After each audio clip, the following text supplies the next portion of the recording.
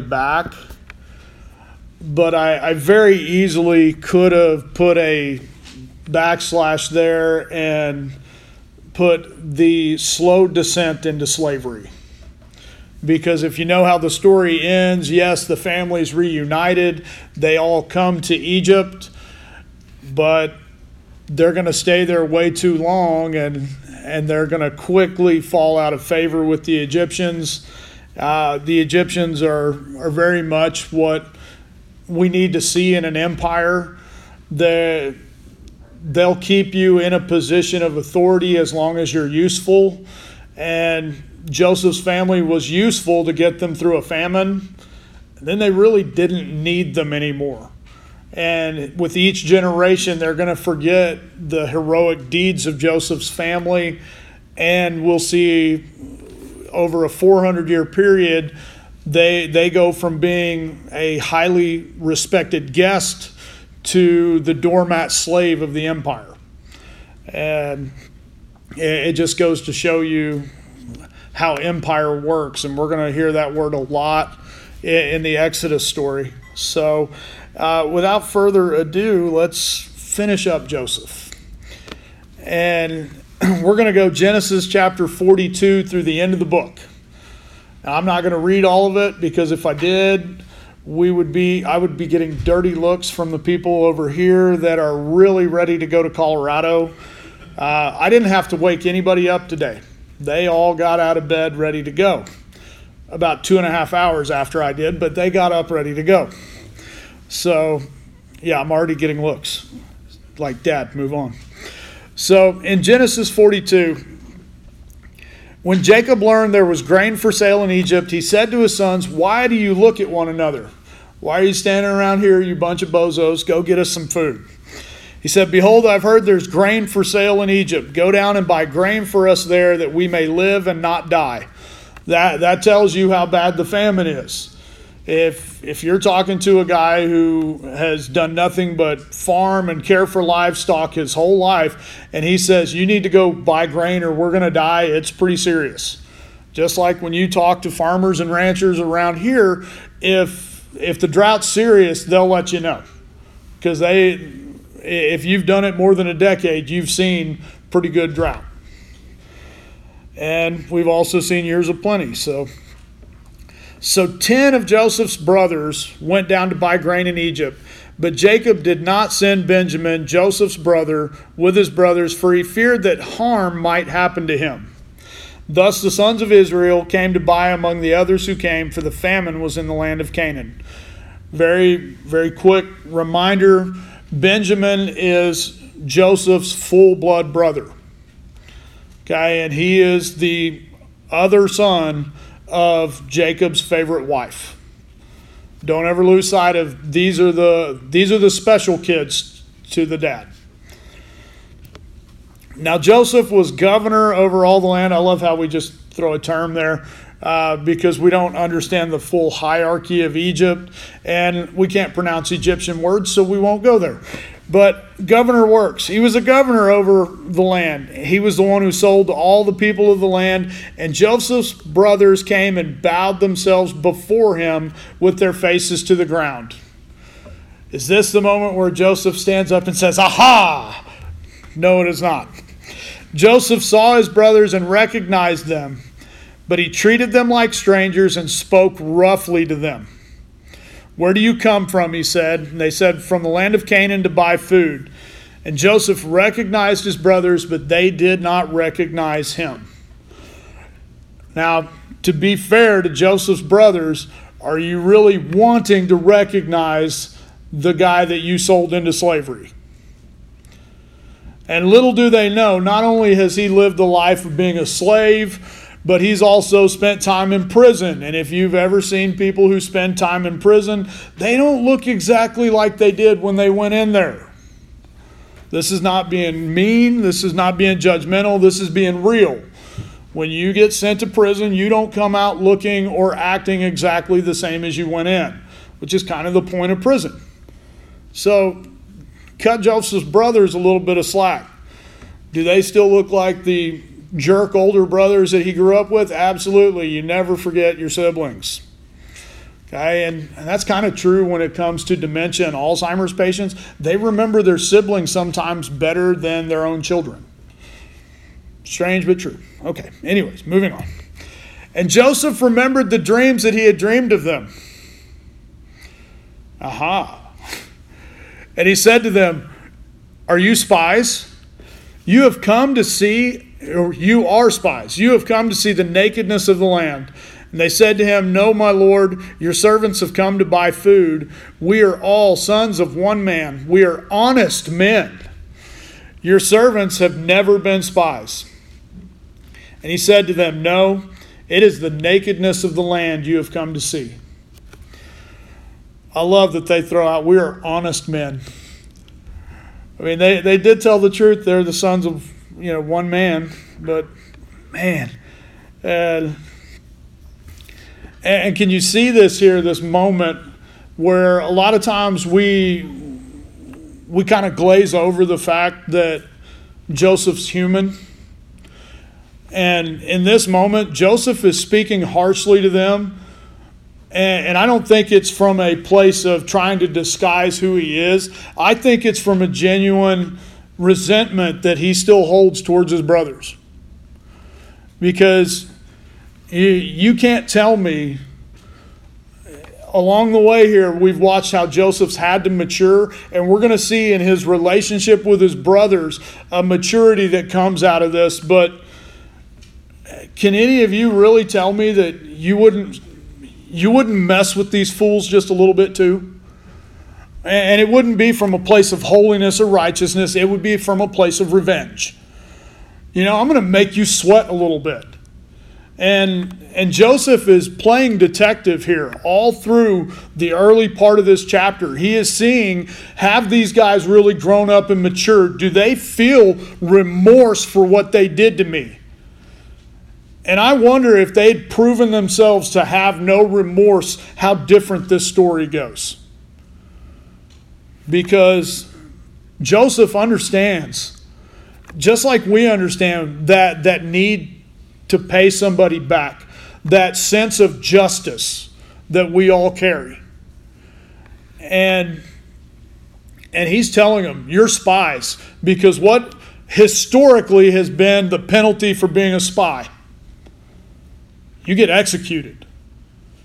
Okay, the men and women that we celebrate on Independence Day, they were committing high treason against an empire. And if we had lost the war, everyone who signed up to fight in that rebellion would have been seen as traitors to the crown or spies, and they legally could be executed. Don't ever lose sight of the fact that in this country, we were built on people who were willing to pay that price. Joseph in this moment is asking his brothers if they're willing to pay that price. How much do you really want this grain? How much do you really want to come in here and tell me the truth today? And I want to tell you, Joseph probably in the back of his mind had a little fun watching them squirm. Because he's human. And they said, "We are your servants." Oh man, would that just wash some of it off you right there if you're Joseph? They're these guys who said they would never bow down to you, they would never serve you. The next thing out of their mouth when you accuse them of being spies is, "We are your servants." Yeah, I've got a kid sitting in the room thinking, man, if my siblings said that to me, I would probably fall down laughing.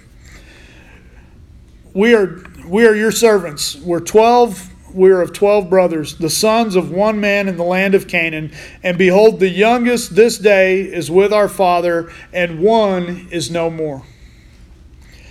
But Joseph said to them, "It is as I said to you, you are spies, and by this you shall be tested. By the life of Pharaoh, which is the highest authority he can appeal to in the land, you shall not go from this place unless your youngest brother comes here. Send one of you and let him bring your brother, while you remain confined, that your words may be tested, whether there is truth in you, or else by the life of Pharaoh, surely you are spies." If you're not willing to go get your baby brother, you're a bunch of spies. It's a pretty good test.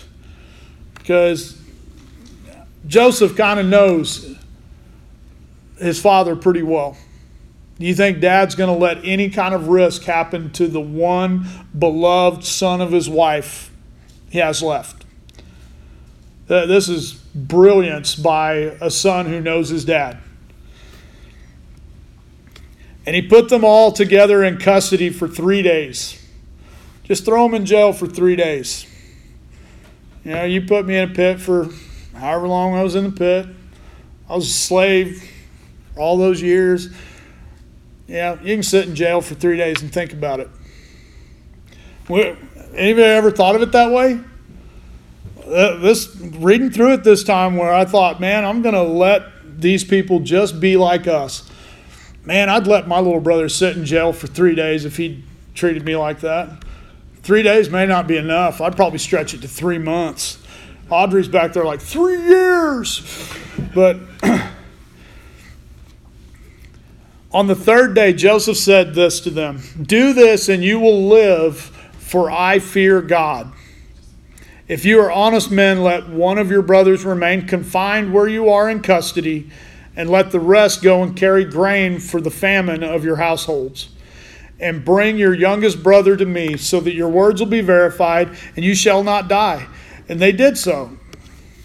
And they said to one another, "In truth, we are guilty concerning our brother, in that we saw the distress of his soul when he begged us, and we did not listen. That is why this distress has come upon us." Reuben answered them, "Did I not tell you not to sin against the boy?" Amazing how their mind comes back to Joseph in this moment. "But you did not listen, so now there comes a reckoning for his blood." Whew, Reuben. Reuben never takes it easy on him. They did not know that Joseph understood them. They're saying this in front of him because they think this is some Egyptian. They're speaking Hebrew, and they don't realize that Joseph understands every word they're saying. Now, you can't tell me that he didn't have a little payback on his mind to stand there and keep his composure. To not have a change in expression when they're admitting that what they did to him was horribly wrong, and now they're paying the price for it. Joseph's cut from a very special part of Jacob's cloth. He's as tricky as anyone gets. We often overlook that because of what he's going to say later. But in this moment, he is actually has the ability to be judge, jury, and executioner. And he's stepping into a level of maturity that we need to recognize that he's allowing God to pass judgment on his brothers. Because who besides God could have brought up in their minds what they did to him as a child? Who's going to bring that up to them in that moment other than God? And I want you to understand, God still does that for us today. If there's unconfessed sin in your life, God will bring it to your forefront through events and things that are happening, not to punish you, not to hurt you, but to draw you closer to him so that you can be free of the burden of that sin. And then he turned away from them and wept. Any of you ever been so mad it brought tears to your eyes? The first time I read this, and I'd always been taught that he was just so emotional over seeing his brothers that he turned and wept. I think he's mad at them to the point right now where he's taking a moment. Where he's over here with clenched teeth, tears rolling down his face, sobbing because right now everything in him wants to let him have it. Now, I can't prove that, but I know human emotion, and I know that Joseph was full of human emotion. Now, is part of that going to drift into the grief of all the years he'd lost with his brothers? Absolutely. Is part of that going to be filled with the overwhelming love that his youngest brother, his closest brother to him, is still alive and being cared for and watched over? That his dad's still alive? There's so much emotion running through this man that he turns away from them and weeps. And then he gathers himself up and he returns to them and he spoke to them, and he took Simeon from among them and he bound them right before their eyes. He tied him up. If you think back, who was one of the cats that helped tie him up? Yeah. Oh, don't think it's not without purpose. Okay? Then he gives orders to fill their bags with grain and replace every man's money in his sack and give them provisions for the journey. Okay? Everything they tried to pay for the food with, he gave it right back to them, but they didn't know it yet. Okay? They load up their donkeys, and I'm going to start paraphrasing this for the sake of time, but when they stop to feed their donkeys, what do they find in their sacks of food? Oh no, all of our money that we were supposed to pay is back in our bags. And one of the brothers says, my money has been put back in the sack. Here it is in the mouth of my sack. And their hearts failed them. And they turned trembling to one another, saying, what is it that God has done to us? Man, the audacity of these guys. They're going to blame God for what's going on right there. Because if you go into the store and you buy something today and the cashier takes the money you paid them with and puts it in the sack, how many of you are going to feel really good about that? Human nature says, yeah, I just got all this stuff for free. But the Christ-like nature in you says, hey, this is wrong. This is just like stealing. These guys are caught on that bubble, but even worse because one of their brothers is still in prison. So we just robbed the dude that has our brother in prison. And the only way we can come back is bring our brother that Dad'll never let come with us. They're stuck. And you cannot tell me that a little bit of that is not Joseph getting back at them. Well, you can tell me that, but I won't believe you. Because, man, I got you. I got you guys. This is the ancient Egyptian world of punked for the MTV generation. They're getting punked so bad right here. When they came to Jacob, their father, in the land of Canaan, they told him everything that happened.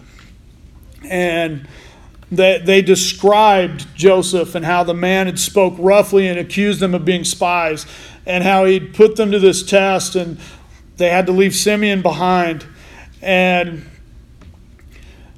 the promise that they were not going to be allowed to come back and trade unless they brought Benjamin with them. And Jacob's response, when he sees them empty their sacks and they all still have their money, he says to them, "You've bereaved me of my children. Joseph is no more and Simeon is no more."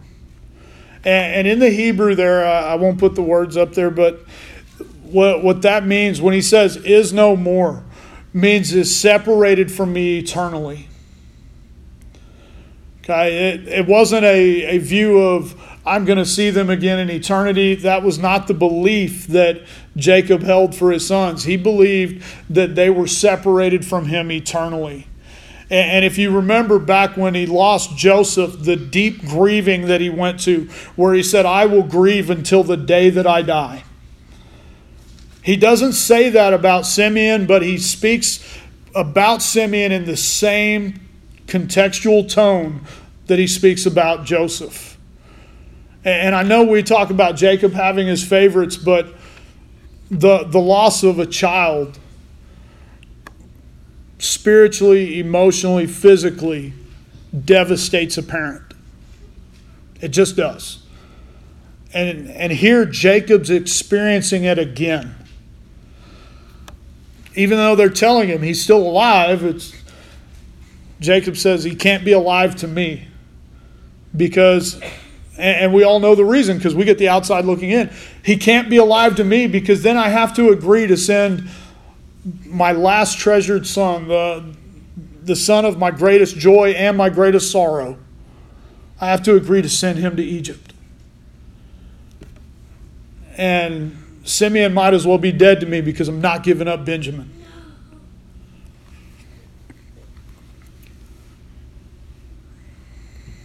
And when you read read the words there that he says.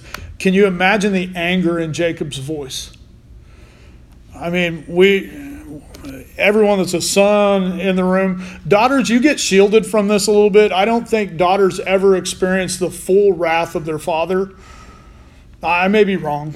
I don't think you ever get it as bad as the boys do, where dad will get loud and get kind of rough, but he always has a softer side for his daughters. With sons, he will unleash it. And he'll let it fly, because you're going to be men one day, you can take it, is kind of the back of our mind. And I mean, the anger that Jacob had to have spoken to these guys of how they betrayed him by giving away all this information. And he says, my son shall not go down with you, for his brother is dead, and he is the only one left. If harm should happen to him on the journey that you are to make, you would bring down my gray hairs with sorrow to Sheol. That Sheol, in case you don't know, is one of the 3 words used throughout the Bible to describe hell. You would take my old age, my wisdom, and all of my life experience and drag it into the very pits of hell, is what he's telling his sons. He's blaming them. He's saying, you would do this to me. And I'm telling you, I hope I'm never in Jacob's shoes. Because to lose a son, or to think you've lost a son, and your sons were the cause of it, makes it even worse. But the famine is not going to let up, because the famine doesn't care. Okay? The sun doesn't care that you're out there working in the hot. The famine doesn't care that people are starving to death. And they're running out of food. And Jacob says to him, go and buy us food. And Judah reminds him, the man solemnly warned us, saying, you shall not see my face unless your brother is with you. You won't even see my face. I'm not going to deal with you. And this is where Judah steps into a deeper discussion with Dad. And Israel says to him, why do you treat me so badly to tell them, man, you had another brother? Could you not have just lied? And Judah's response is, the man questioned us carefully. But, Dad, this is what I'm going to tell you, and I'll put this in very plain speak, is that if you'll send Benjamin with us, if anything happens to him, I'll forfeit my life. I don't have any right to any inheritance of yours, and none of my family will have a right to any inheritance of yours. If anything happens to him, I'll bear the weight of that. And if we remember, we didn't spend a lot of time talking about Judah and how he reluctantly finally became the kinsman redeemer in the story of Judah and Tamar. But the thing that Jacob knows about Judah is when push comes to shove, Judah has matured to the point he's going to do the right thing. Now, we also have the other brother that tried to step in and say that he would be the one to bring the brother back, and our the truth is we know his true colors, where he had tried to step in and assume the birthright and had actually slept with his father's concubine. That ruined him in the eyes of Jacob. He would never get to be the hero, and he would never be restored in the eyes. And you'll see it in the later chapter that you're going to have to read on your own, where Jacob begins to bless his sons. It's a lesser blessing. And we're mature enough to understand why. Jacob finally relents. And he says, if you're going to go, take a present. Anybody like that? If you haven't figured out about this culture and these people that we're looking at, they're very hospitable. And hey, you're going to go be a guest here. Take a lot of presents, and maybe he'll overlook the fact that you didn't pay last time. Maybe it was an oversight, which is what Jacob is really hoping for. And, take all that money back. Take these gifts of honey and gum and myrrh, pistachio nuts and almonds. I mean, all the things everybody just lines up to get at the store, right? Pistachios. I mean, if you've bought pistachios lately, I can only imagine how much they were worth back then. But the brothers load up and they take this, and they take double the money with them and Benjamin. And they stood before Joseph. And when Joseph saw Benjamin with them, he said to the steward of his house, "Bring these men to my house, and slaughter an animal and make it ready for the men to dine with me at noon." And they brought him to Joseph's house. And the men, his brothers, were afraid because they were brought to Joseph's house. And they said, "It is because of the money which was replaced in our sacks the first time that we're brought in, so that he may assault us and fall upon us to make us servants and seize our donkeys." So they went up to the steward of Joseph's house and spoke to him at the door of the house and said, "Oh, my lord, we came down the first time to buy food. And when we came to the lodging place, we opened our sacks, and there each man's money was in the mouth of his sack. Our money is in full weight. So we brought it with us again, and we brought the money down with us to buy food. We do not know who put the money in our sacks." And the servant replied, "Peace be to you. Do not be afraid. Your God and the God of your father has put treasure in your sacks for you. I received your money."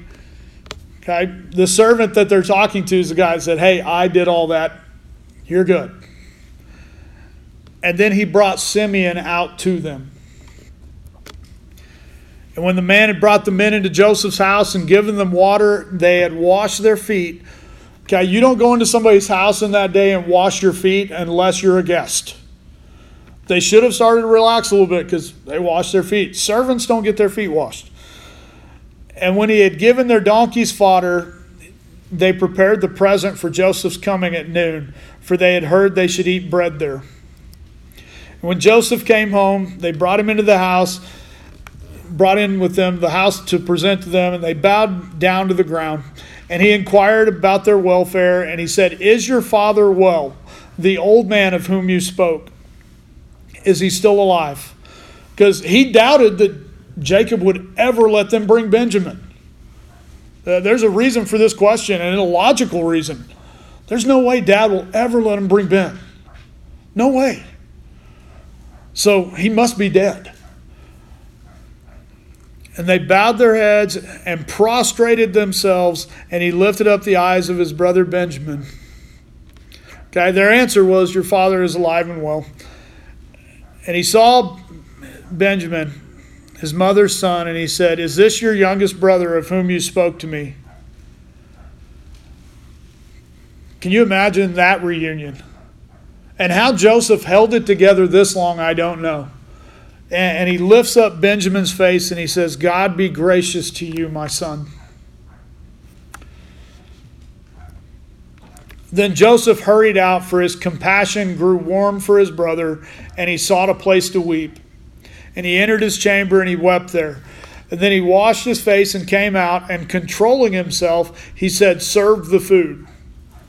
They served him by himself, and them by themselves, and the Egyptians who ate with them by themselves, because the Egyptians could not eat with the Hebrews, for that is an abomination to the Hebrews. Okay, never let that fact leave us. To even eat with the Hebrews was an abomination to the Egyptians.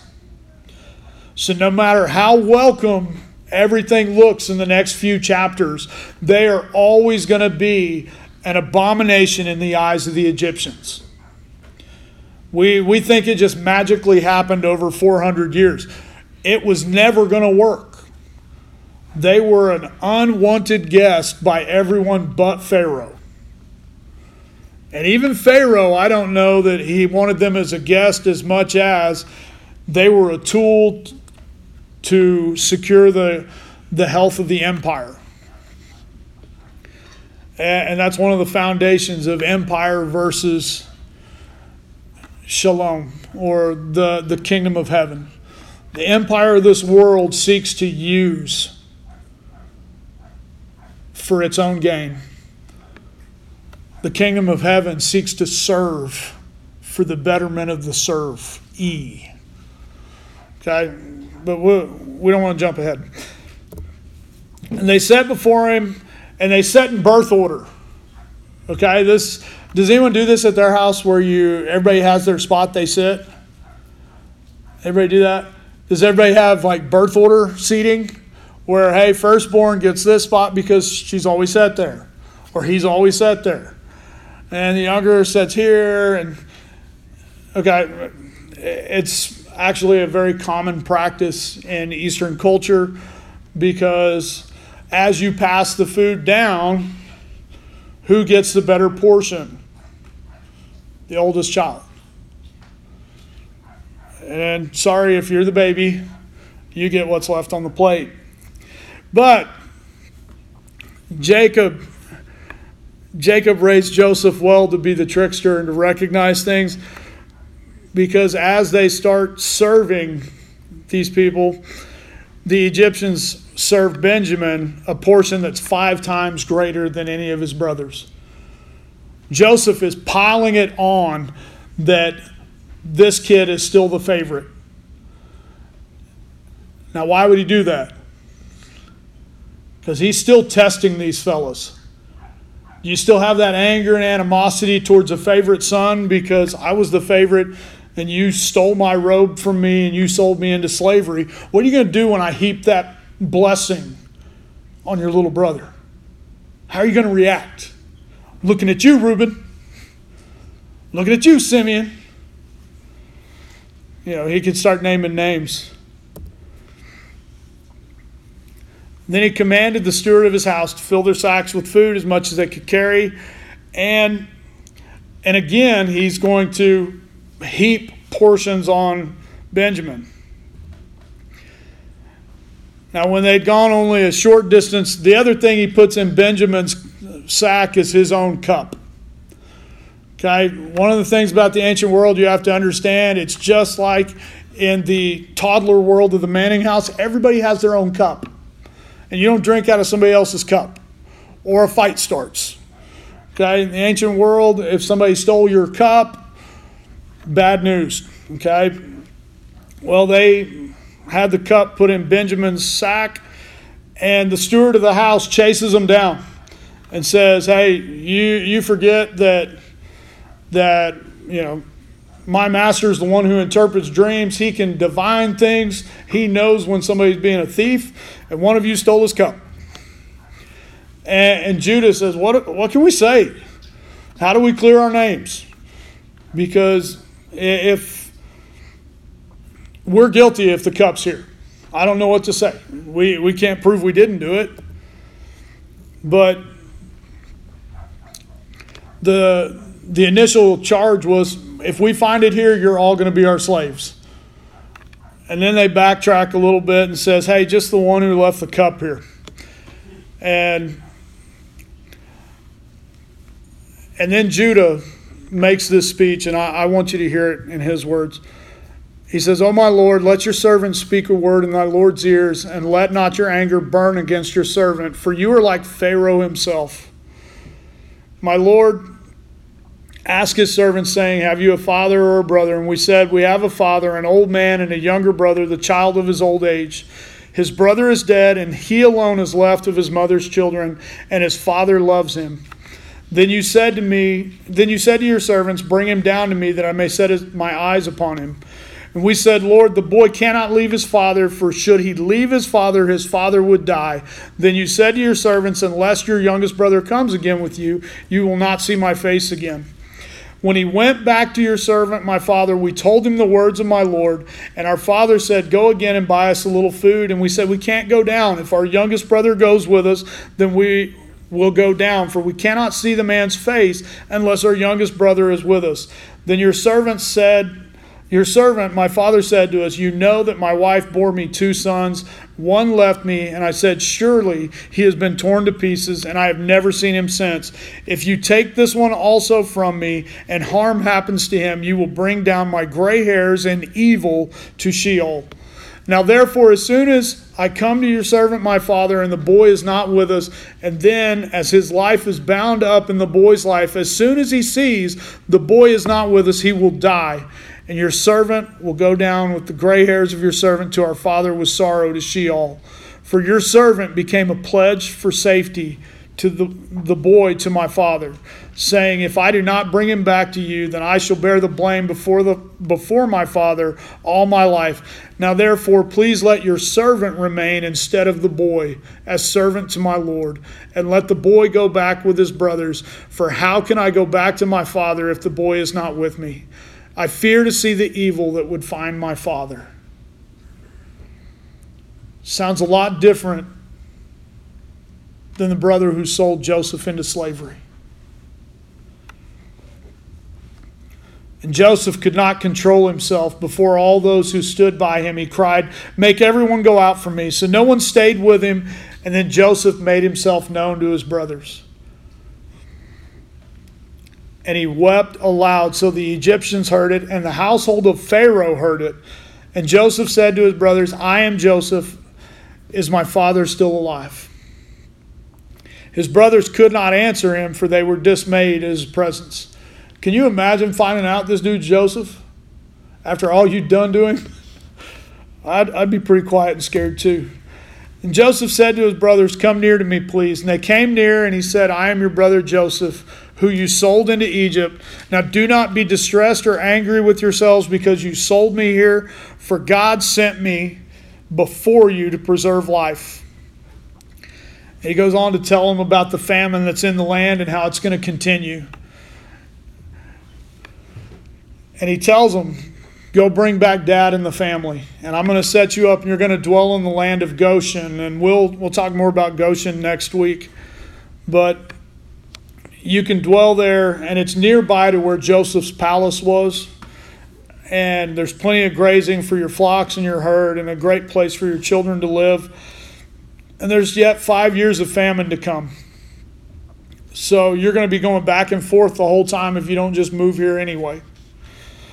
And then he fell on Benjamin's neck and wept. And then he brought the other brothers in and wept on them as well. And word gets back to Pharaoh that Joseph's brothers are here. And it pleased Pharaoh and his servants. And Pharaoh said to Joseph, say to your brothers, go load your beasts and go back to the land of Canaan, and take your father and your households, and come to me, and I will give you the best of the land of Egypt, and you shall eat the fat of the land. Pharaoh is inviting this whole family, because if Egypt was blessed that much by Joseph, how much more blessed will they be by the whole family? There's a lot of people that try to romanticize Pharaoh. Pharaoh's a businessman. Pharaoh's hoping to get more out of this. And Joseph doubles down on everything, sends them with a bunch of male donkeys and female donkeys and wagons, which I never understood the whole thing about wagons before, and then I realized wagons are going to make being able to move everybody happen faster. If you don't have wagons and you're having to pack and load everything in traditional Bedouin fashion, it's going to take a long time to move to Egypt, and it's going to be a burden. Where if you send wagons, suddenly it's just throw everything in the wagon and let the ox do its job. And they went out of the land, and they told their father Jacob, Joseph is still alive, and he is ruler over all the land of Egypt. And his heart became numb because he didn't believe them. But when they told him all the words of Joseph, which he had said to them, and when he saw the wagons, I love that. And when he saw the wagons, because sometimes we hear the word of God, but until we see it actually doing things in our life, we struggle to believe it. And the spirit of their father Jacob revived. Genesis 46 is a lot of genealogy, and right near the end of it, you get the reuniting of Joseph and Jacob, and it's a beautiful moment where he introduces him to the land of Goshen. And Goshen is prime grazing territory. It's the absolute best grazing in the region. And it's right next to the best farmland in the region. And we'll talk more about that later. 123 feet of great topsoil. That's mind-boggling to me. But we're going to fast forward to, and I want you to understand, we skipped a lot of stuff where God stepped in and told Jacob it's okay to go to Egypt. It's okay to go there and to die there. How many of you want that from God? God tells you when it's okay to die. That'd be really cool, I'm not going to lie. But Jacob will go to Egypt and he'll die, and Pharaoh will declare a time of mourning by all of Egypt for Jacob, which is pretty cool, I'm not going to lie. And they provided a tomb and all kinds of things, but now Dad's dead. How are you feeling if you're Jacob's brothers or Joseph's brothers? In Genesis 50 it said, when they saw their father was dead, they said, it may be that Joseph will hate us and pay us back for all the evil we did to him. So they sent a message to Joseph saying, your father gave this command before he died. Say to Joseph, please forgive the transgressions of your brothers and their sins because they did evil to you. Jacob never said that to him. He never said that to them. Anyway, we won't mess with the lies. But Joseph wept when they spoke to him. And his brothers also came and fell down before him and said, behold, we are your servants. And Joseph said to them, do not fear, for am I in the place of God? As for you, you meant evil against me, but God meant it for good, to bring it about that many people should be kept alive as they are today. So do not fear, I will provide for you and your little ones. Thus he comforted them and spoke kindly to them. And all this story comes to this point today, and it is the mark of spiritual maturity. When you can look at those moments you can never forgive. Well, I could never forgive them for what they did to me. You're not spiritually mature until you can recognize that even in that horrible, awful stuff, God had a plan. You're telling me, yeah, you can think of the darkest, most horrible thing that's happened to you, and without it, are you who God made you to be today? Because the mark of spiritual maturity is you can look at the whole of your life and see that, yeah, I went through some awful stuff, but because of it, God has allowed me to be a voice into the life of people who are going through it too. God has allowed me and empowered me to accept His forgiveness, to forgive myself, and be able to extend forgiveness where it's not earned. Because then you're showing the true character of God. Joseph is emulating the character of Jesus Christ in this moment, extending forgiveness to people who don't deserve it. Because he's mature enough to see past what they did and to see God's plan. And you may look at me and you say, well, Pastor, I don't see God's plan in that. You need to keep talking to the one who made the plan. God's not in the business of keeping secrets. And it may simply be you went through that so that you can prove it, A, can be survived, and B, you can speak into the life of somebody who's going through it themselves. Don't ever let the word slip out of your mouth that I could never forgive them for that. Because you're speaking the truth. You could never forgive them. But Jesus, who lives in you, already did. He forgave every transgression at the cross. And his words about that were, "It is finished."